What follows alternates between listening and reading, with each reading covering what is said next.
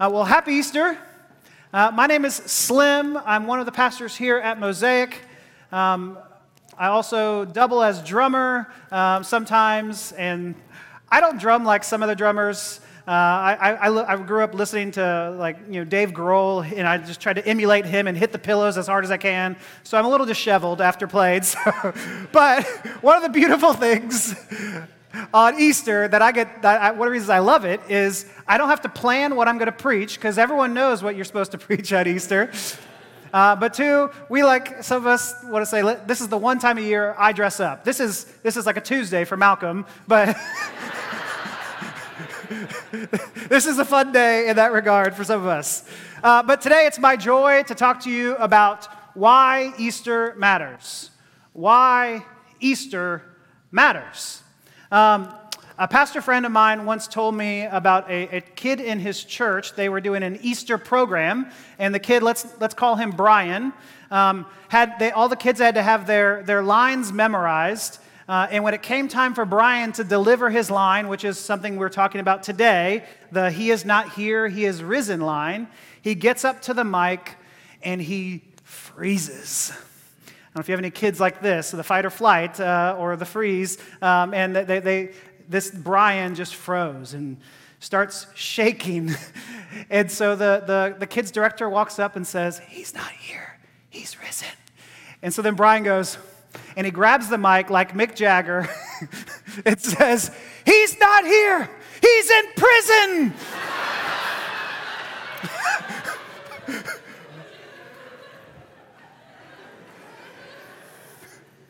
I mean, the heroine of hell, like he did, but close enough. Today, we're going to talk about what is foundational to Christianity, what Christianity is built upon, that Christ actually came, that he actually did what all the prophets said he would do, that he came through Virgin Mary, that he was born, that he performed all of these miracles that was prophesied about, that he died, and that he was raised again. That's what we get to talk about, all these beautiful things. And then he appeared to hundreds and hundreds of witnesses to prove that he actually rose from the dead. And these witnesses went around telling people about this, and to the cost of their lives. This is what cost them their lives. Easter Sunday, to proclaim what happens on Easter, cost them their lives. And so this is the center of Christianity. The center of Christianity is not a to-do list. It's not the secret of life. The center of Christianity is an empty tomb. Amen? The center of Christianity is an empty tomb. So if you don't know much about Christianity and you're like, I think I'm a Christian, this is it. This is the foundation, that there is an empty tomb, that Jesus rose from the dead. But before we get there, because I'm excited for that part, we'll get there, I want us to transport ourselves into the events surrounding this moment. Like when Jesus was crucified, think about it, there were no crowds still following him.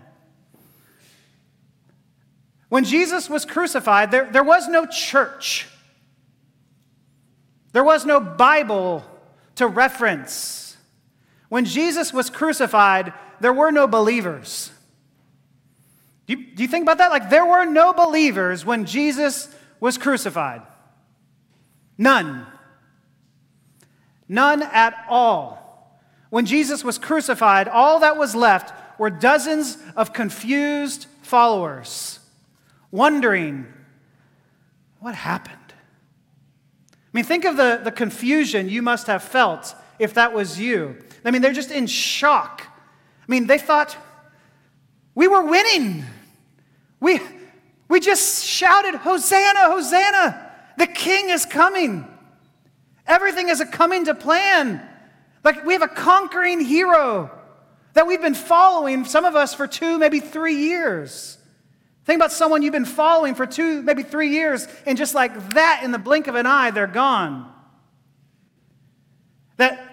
Less than 24 hours, he was tried and crucified. I mean, to feel the shock and the utter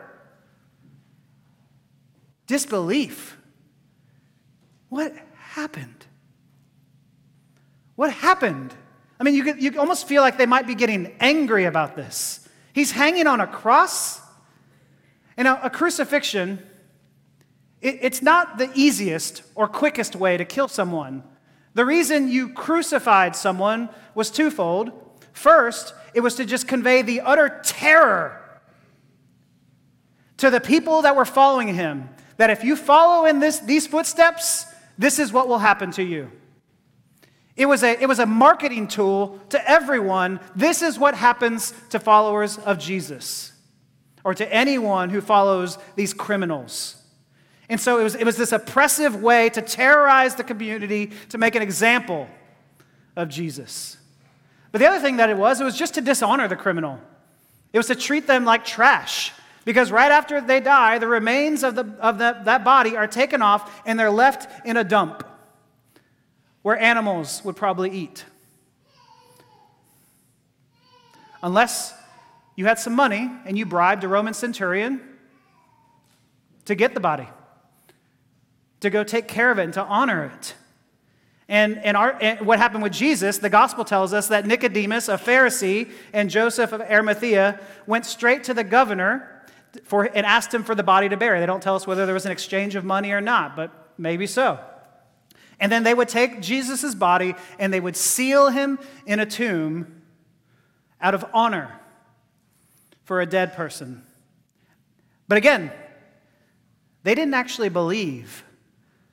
I mean, because of their reputation in the community, they were secret followers of Jesus before, but now they just wanted to do the good thing and the right thing and just honor this man who was so loving to his followers.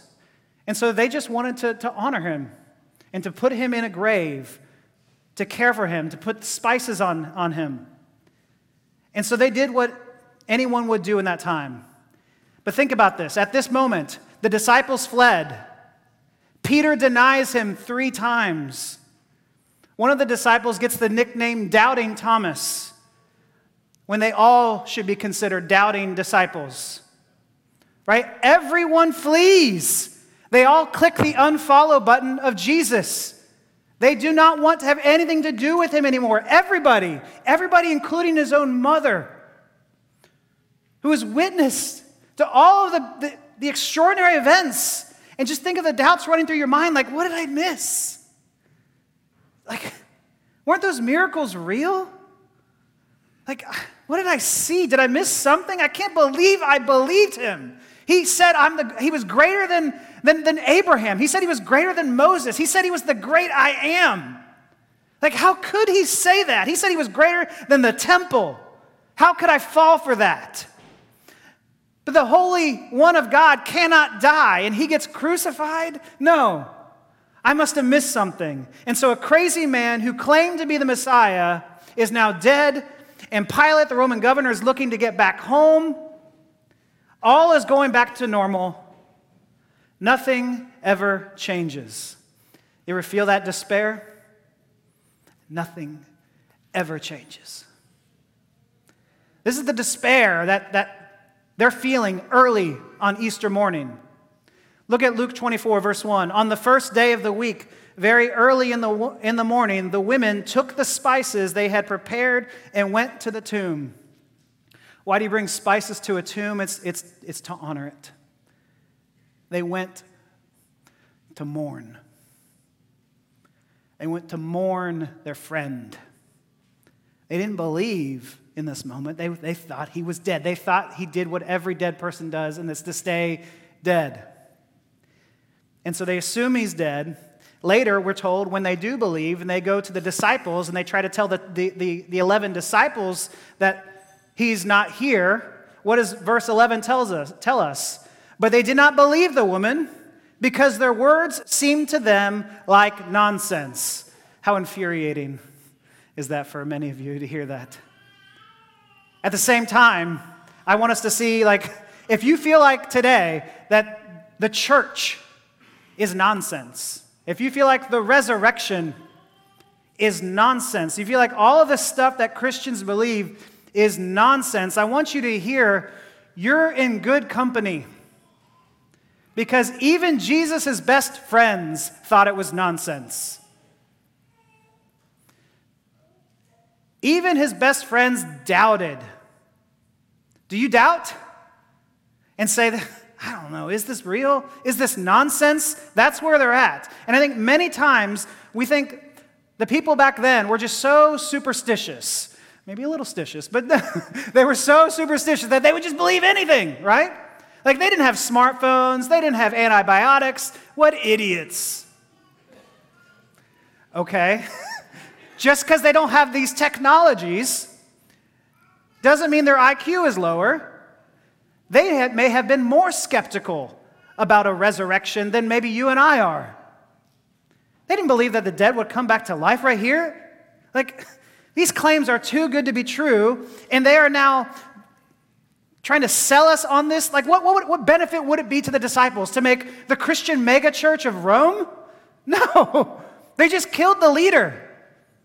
And they're going to kill all of these disciples too if they continue to follow this leader. I'm going to get executed too. There's no benefit to me following this man. And so they document their own disbelief. Would you document your own disbelief if you were making up something? If you were making up a lie? When you paint yourself in the best possible light? No, they rat on how skeptical they were, that it was nonsense. And if you're trying to convince others, you wouldn't also put the leaders of this great news, the heralds of this great news, to be the women. Because the first carriers of the Easter message were women. And I know we've said this before, but it needs to be said again and again and again, that a woman's testimony wasn't even valid in court in these days. And so it makes zero sense that verse 10 tells us that Mary Magdalene, Joanna, Mary the mother of James, and the others with them who told this to the apostles. And so who are those women? Mary Magdalene, the woman Jesus cast out 7 demons from. 7. 1 demon cast out of me, I'm following you forever. Like, woo! 7. 7 demons cast out of this woman, and she follows him, right? She loves him, but it's still, there's a doubt, there's a skepticism. Is he really who he was? Then there's this woman, Joanna, and I'm guessing many of you have never heard a sermon emphasizing Joanna, and you're like, why did no one tell me about this Joanna woman, right? And it's interesting that she's between the 2 Marys. Some say the reason that she is now placed in the center there is because she is now the chief reporter of the gospel to Luke. She's the one who's telling Luke, hey, here's actually what happened. And so now Luke is getting this information from Joanna. And who is she? She was the wife of Chusa. You all know Chusa, right? The manager of Herod's household, the same Herod who beheaded John the Baptist, right? And so, again, why does he list her? Because she's the witness to the resurrection. And then he lists Mary, Jesus' mother. And so all of these women are proclaiming something happened on their first visit to the tomb. Something's different because they were going to mourn. They were going to the cemetery to cry, to put the roses. They were going to mourn. And then in verse 2, it says, they found the stone rolled away from the tomb. Woo! Ooh. What a scene that must have been. They found the stone rolled away. This giant stone rolled away. How does that happen? And the angel say to them in verse 5, why do you look for the living among the dead? And then the greatest line in history, he is not here, he has risen. Let's go. Right? He is not here, he is risen. Reminds them after this that Jesus had to die. He says that the angels tell him that he must be delivered, that this was all a part of Jesus' rescue mission, but on the 3rd day he'll be raised again. And so I, for one, am thankful for the women like Joanna and Mary who kept preaching the gospel to people who wouldn't listen to them. Amen? I'm thankful for many women who continue to do that. They kept telling the story because at first we typically dismiss this story. It's too good to be true. It is nonsense. No way. We dismiss it, but maybe there's one time that you finally hear it. Maybe that's today. Maybe you've dismissed it for many, many days before, but today you actually listen to it. And that's what happens to a few of the disciples. Mark's account of the resurrection says it says to the angels telling the women, but go tell his disciples and Peter. Tell the disciples and Peter. That alone is just conveying so much mercy and grace. Why tell the disciples and Peter? Peter just denied he knew Christ 3 times. Go tell Peter. The love of God is working through these angels. And so Peter hears this good news and in his impulsive way just sprints away. Where is he going? He's just running.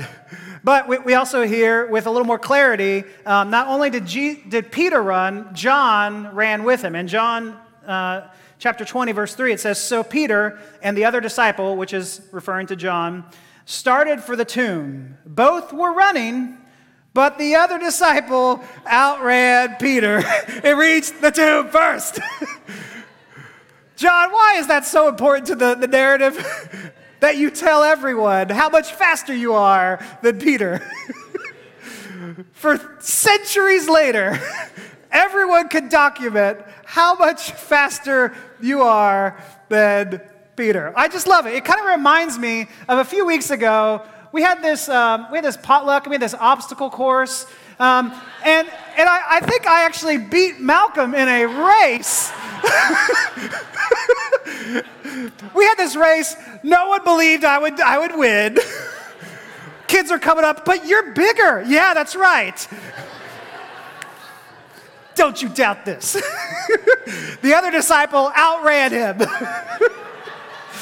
So says the word of God.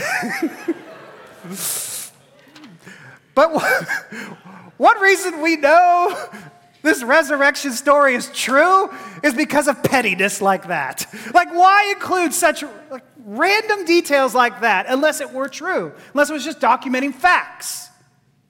The pettiness proves the resurrection, or at least it helps us understand it. And so what they saw changes everything. The resurrection literally changes everything. The resurrection launches the church. Because before, they didn't believe. Something happens when they visit the tomb. Something changes them. I mean, think about that. Peter's life 3 years ago, he believes, he unbelieves, and then something happens and he believes again. Right? 3 years ago, Jesus says, lay down your nets. And he gets up and he follows Jesus all this time. And then he's confronted by a middle school girl and he doesn't believe anymore. And then something happens on this visit to the tomb that makes him believe again. Something changes the outcome of Peter's life and the rest of history here. Something happens. They don't go on their way. They were going to despair. They were going to mourn. And so the one question that Easter demands of us, the one question that you have to ask, that you can't walk away without asking, is not how do we pray? It's not what are the 12 tribes of Israel? That's not the questions that we need to know. The one question that Easter demands of you is, where is Jesus? Where is he? If he's in the tomb, then the story just goes on, and he was a really good man, and I hope they make a movie about him one day. That's not it. If he's not there, then what? It changes everything. It was told that Abraham Lincoln's casket was opened in 1901 to prove that his body was there. There were some thoughts that it may not have been there. Everyone looked relieved when they opened the tomb that his body was there. Christ's tomb was opened to prove that he was not there. That when they open the tomb, no one's there. And so the best news in the world comes from an empty cemetery. The best news in the world comes from an empty cemetery. So where is Jesus? The stone is rolled away. Did someone steal him? That's what the disciples thought. Maybe he resuscitated. No, the Romans were experts in killing their victims. They made sure he was dead. Where is Jesus? He is not here. And so say it with me. He is risen. He is risen indeed. He is risen. He is risen. He is risen. He is risen indeed. This is the best news of the world. This is all we need to do. This is all we have to say. Sermon over. No. We have to ask the question, why does Easter matter, though? Why does it matter that he is risen? Well, let me give you why it matters to Peter. Remember Peter? Belief, unbelief, belief. Remember the shame he might have felt. And then the angel saying, go tell Peter. And now here a changed Peter. This is from his letter, 1 Peter 1:3. He says, praise be to the God and Father of our Lord Jesus Christ. That's a different Peter. Praise be to the God and Father of our Lord Jesus Christ in his great mercy. And Peter knows mercy. He has given us a new birth into a living hope through the resurrection of Jesus Christ from the dead and into an inheritance that can never perish, spoil, or fade. Oh, it can never perish, spoil, or fade. We can doubt all of these promises that someone may be trying to sell us. This will never perish, spoil, or fade. And he gets an inheritance. Who gets inheritances? Children. And so now Jesus is now saying, you are now going to be adopted into my family, Peter, and that we all get to experience that same adoption. It matters because it changes our forever destiny. It matters because he says we now have a living hope. A living hope, a tangible hope. This is not just wishful thinking. Like his hope is rooted in history. He went and saw and he wondered what has happened here. He had to see it. He saw it and he has reason to hope. Joanna and the Marys have reason to hope. And so why does Easter matter? Because Easter is the event that makes everything else matter. Easter matters because it's the hope that pervades all of our other hopes. Easter matters, and by its light, everything else you're now able to see. You're going, oh, now that matters too, and now this matters too. It matters because it makes matter. You see what I'm saying? Because he didn't just resurrect into a spirit form. He resurrected with a physical body. He makes matter, that the things of this world, that you yourself are going to be made new, are going to be made whole. It makes everything matter. We are all going to be made new. We're all going to be made whole.